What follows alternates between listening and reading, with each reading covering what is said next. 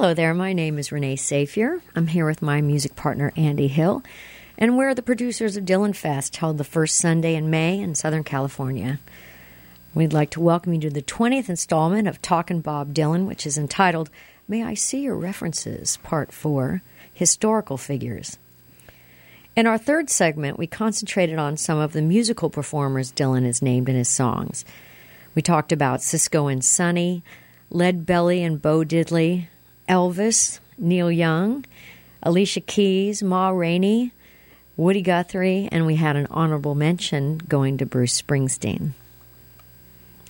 Today we're going to look at some of the non-musical historical people Dylan has featured in his songwriting.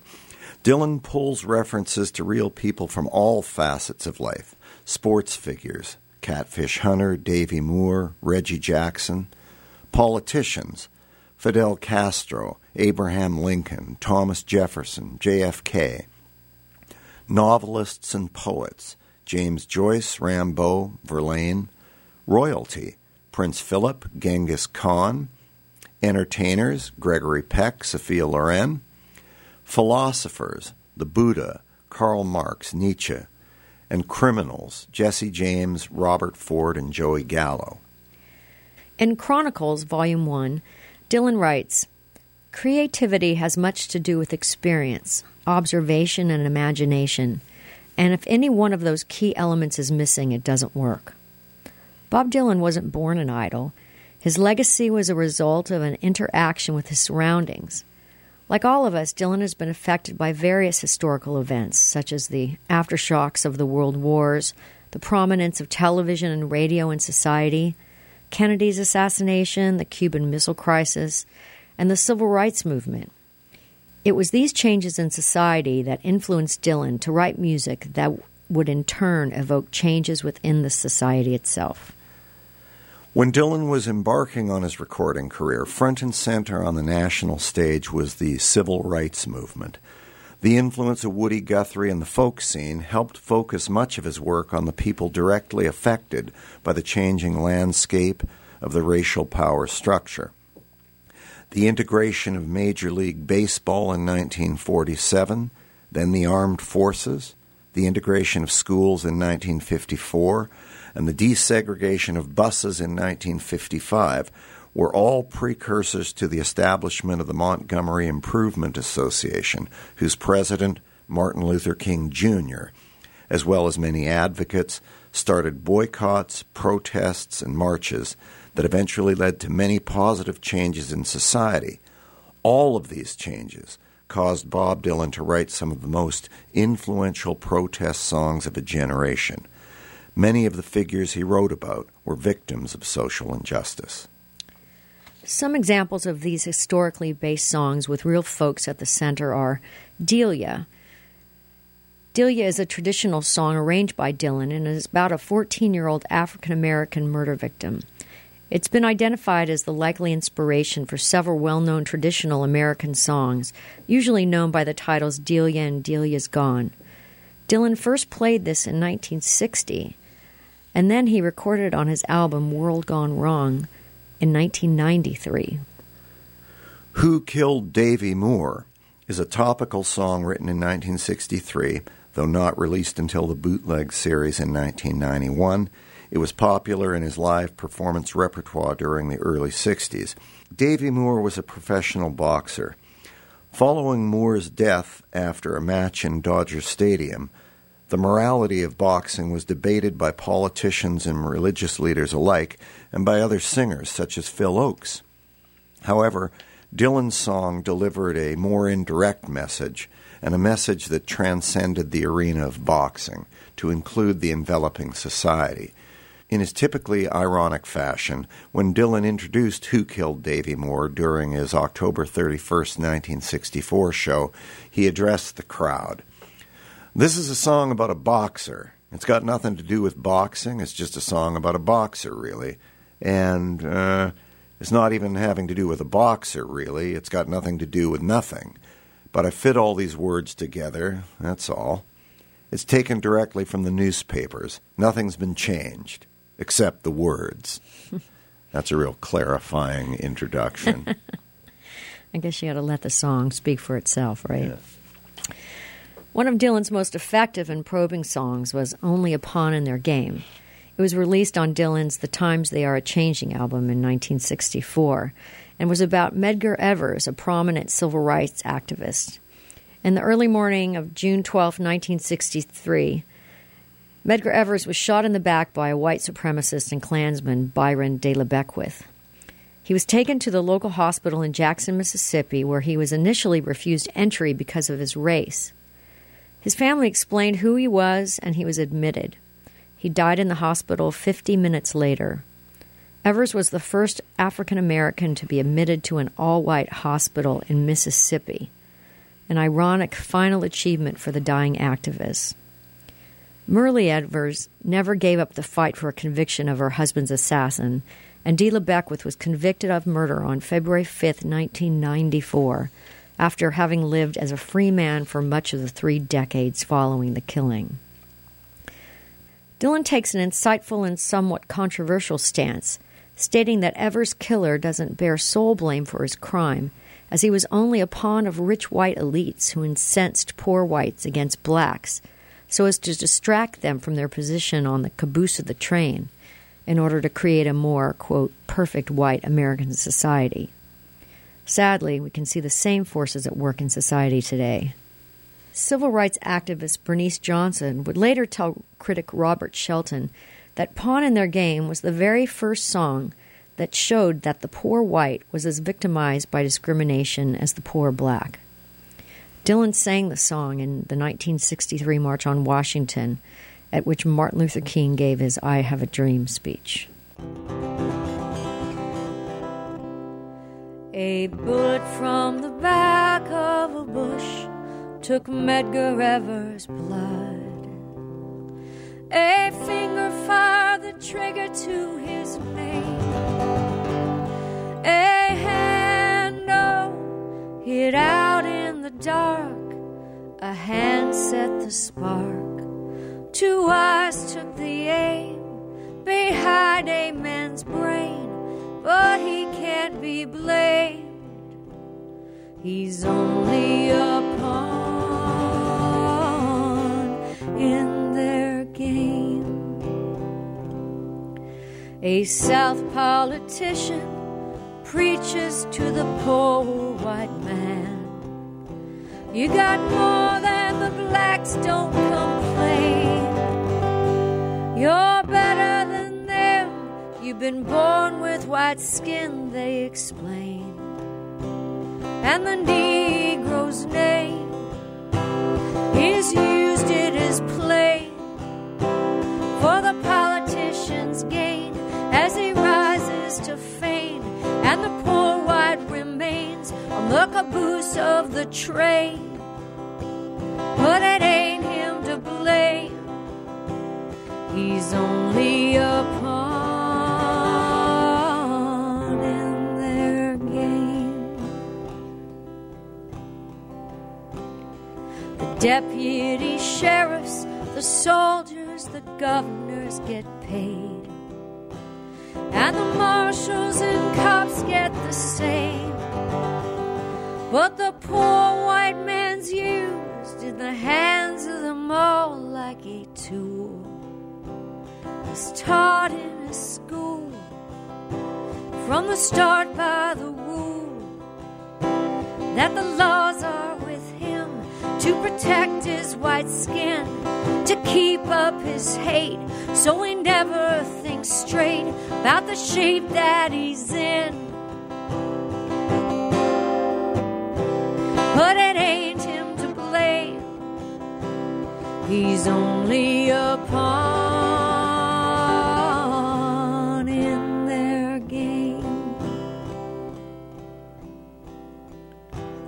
From the poverty shacks, he looks from the cracks to the tracks, and the hoofbeats pound in his brain, and he's taught how to walk in a pack, shoot in the back, with his fist in a clinch, to hang and to lynch, to hide neath his hood, to kill with no pain, like a dog on a chain. He ain't got no name, but it ain't him to blame. He's only a pawn in their game. Today, Medgar Evers was buried from the bullet he caught. They lowered him down as a king, but when the shadowy sun sets on the one that fired the gun, he'll see by his grave, on the stone that remains, carved next to his name, his epitaph plain. He's only a pawn in their game.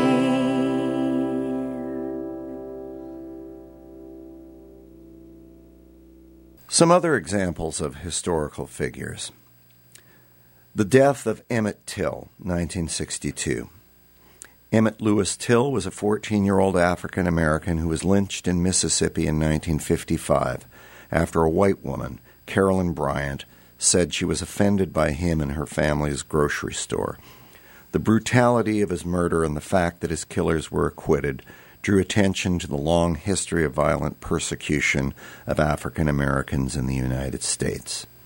Carolyn's husband, Roy Bryant, and another man were acquitted by an all-white jury of Till's kidnapping and murder, even though Carolyn eventually admitted that she fabricated the details of her exchange with Till, and Roy Bryant admitted committing the crime. Until his death at 63 years of age, Roy Bryant expressed no remorse for his crime and stated, "Emmett Till is dead. I don't know why he just can't stay dead." Amazing. The song George Jackson was about an African-American left-wing activist, Marxist, author, and a member of the Black Panther Party and co-founder of the Black Guerrilla family while incarcerated. Jackson achieved fame as one of the Soledad brothers and was later shot to death by prison guards in the San Quentin prison during an escape attempt. We also have Hurricane. We've talked about in earlier podcasts about Reuben Hurricane Carter, a middleweight boxer who was wrongfully convicted of murder and later released following a petition of habeas corpus after spending almost 20 years in prison. Lenny Bruce was a Jewish-American stand-up comedian, social critic, and satirist. He was renowned for his open, freestyle, and critical form of comedy, which integrated satire, politics, religion, sex, and vulgarity. His trial for obscenity is seen as a landmark for freedom of speech in the United States. In 2017, Rolling Stone magazine ranked him third behind disciples Richard Pryor and George Carlin on its list of 50 best stand-up comics of all time. One of Dylan's quotes in the song is, "Lenny Bruce was bad. He was the brother that you never had." So then Dylan moved on to criminals. He had the song Joey about Joey Gallo. It's from his 1976 album Desire. Like several of the songs on Desire, it was a collaboration with Jacques Levy. In a 2009 interview with Bill Flanagan, Dylan claimed that Levy wrote all the words to this song. The song is about the life and death of mobster Joey Gallo, who was killed on his birthday at Umberto's Clam House in Little Italy in April 1972. The song treats Gallo sympathetically despite his alleged violent history. But the song gives him credit for distrusting guns, being reluctant to kill hostages, and shielding his family when he was being killed, and makes him appear to be an unwilling participant in the crimes of his henchmen, thus not deserving his fate. Critic Lester Banks harshly criticized Dylan, describing the song as, quote, repellent romanticist bullshit, end quote. However, Dylan claims that he always thought of Gallo as a kind of hero and an underdog fighting against the elements. Besides his status as an outsider, Dylan was likely also drawn to Gallo's best friends in prison being black men. The lonesome death of Hattie Carroll, From the Times They Are A-Changin'. Although inaccurate in some of its details, the song gives a generally factual account of the killing of a 51-year-old African-American barmaid, Hattie Carroll, by the 24-year-old William Zanzinger, a young man from a wealthy white tobacco farming family in Charles County, Maryland, and of his subsequent sentence to 6 months in a county jail after being convicted of assault. It's worth pointing out that Hattie Carroll's race is not mentioned in the lyric, and that the song is at least as much about the violent, unrepentant abuse of power by the rich and privileged against the poor who serve. On the same night he struck Hattie Carroll, the court records reveal that the drunken Zanzinger struck his own wife and hurled racial epithets at many others, all of them women. But in the historical context of Dylan's song, when Carroll was killed in 1963, Charles County was still strictly segregated in public facilities such as restaurants, churches, theaters, etc. Zanzinger was initially charged with murder. His 5 attorneys won a change of venue and a reduction of the charge to manslaughter. He appeared before a 3-judge panel rather than a jury and was found guilty. For the assault on the hotel employees, a fine of $125. For the death of Hattie Carroll, 6 months in jail and a fine of $500. The judges considerately deferred the start of the jail sentence for several weeks to give Zanzinger time to harvest his tobacco crop. The sentence was handed down on August 28, 1963, the same day that Martin Luther King Jr. delivered his I Have a Dream speech in Washington. Bob Dylan, 22 at the time, was one of the celebrities at the march, and on the journey home to New York City, he read about the conviction of Zanzinger and decided to write a protest song about the case and began playing it live immediately. William Zanzinger killed poor Hattie Carroll with a cane that he twirled round his diamond ring finger at a Baltimore hotel. Society gathering and the cops are called in, and his weapon took from him. They rode him in custody down to the station and booked William Zanzinger for first-degree murder. But you who philosophize disgrace and criticize all fears, take the rag away from your face. Now ain't the time for your tears. William Zanzinger, who at 24 years owns a tobacco farm of 600 acres, with rich, wealthy parents who provide and protect him in high office relations in the politics of Maryland, reacted to his deed with a shrug of his shoulders and swear words and sneering, and his tongue it was a snarling. In a matter of minutes, on bail was out walking. But you who philosophize disgrace and criticize all fears, take the rag away from your face. Now ain't the time for your tears. Hattie Carroll was a maid in the kitchen.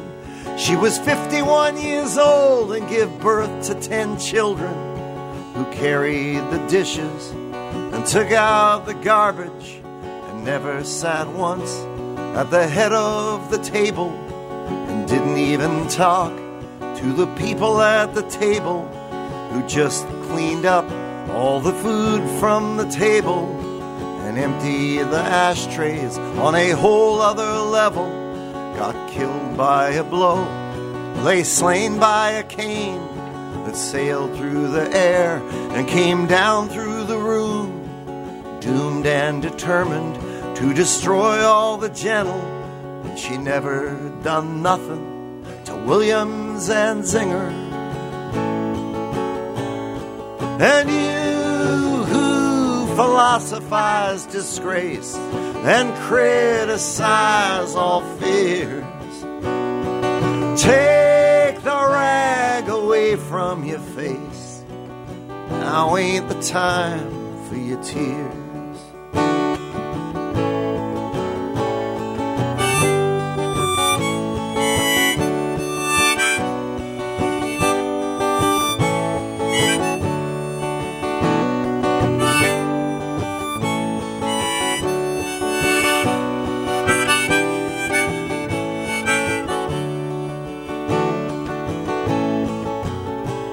In the courtroom of honor, the judge pounded his gavel to show that all's equal and that the courts are on the level, that the strings in the books ain't pulled and persuaded, and that even the nobles get properly handled. Once that the cops have chased after and caught him, and that the ladder of law has no top and no bottom, stared at the person who killed for no reason, who just happened to be feeling that way without warning. And he spoke through his cloak, most deep and distinguished, and handed out strongly for penalty and repentance Williams and Zinger with a 6-month sentence. But you who philosophize disgrace and criticize all fears, bury the rag deep in your face. Now's the time for your tears.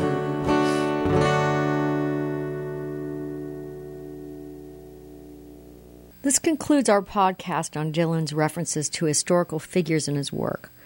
Although the songs and events we've discussed here are often confronting to hear to many of us, Dylan is at his best when he's representing the underdog and directing his songwriting and performance skills to speak truth to power and to bear witness to the suffering of the poor, the maligned, the powerless. Next week, we'll discuss his protest songs, which transcend the times in which they are written. Some of these songs, as we've seen today, center around specific historical figures, and many of which do not. My name's Andy Hill. I'm here with Renee Safier. We're the producers of Dylan Fest, which is held every May in the Los Angeles area. In addition to our love of Bob Dylan, we have 15 CDs, including 9 CDs of our original songs, and we perform regularly in the Los Angeles area and around the world. You can buy our music and find out where we're playing at our website, which is www.andyandrenee.com. And we perform every Friday right down here at Portugal Restaurant in San Pedro.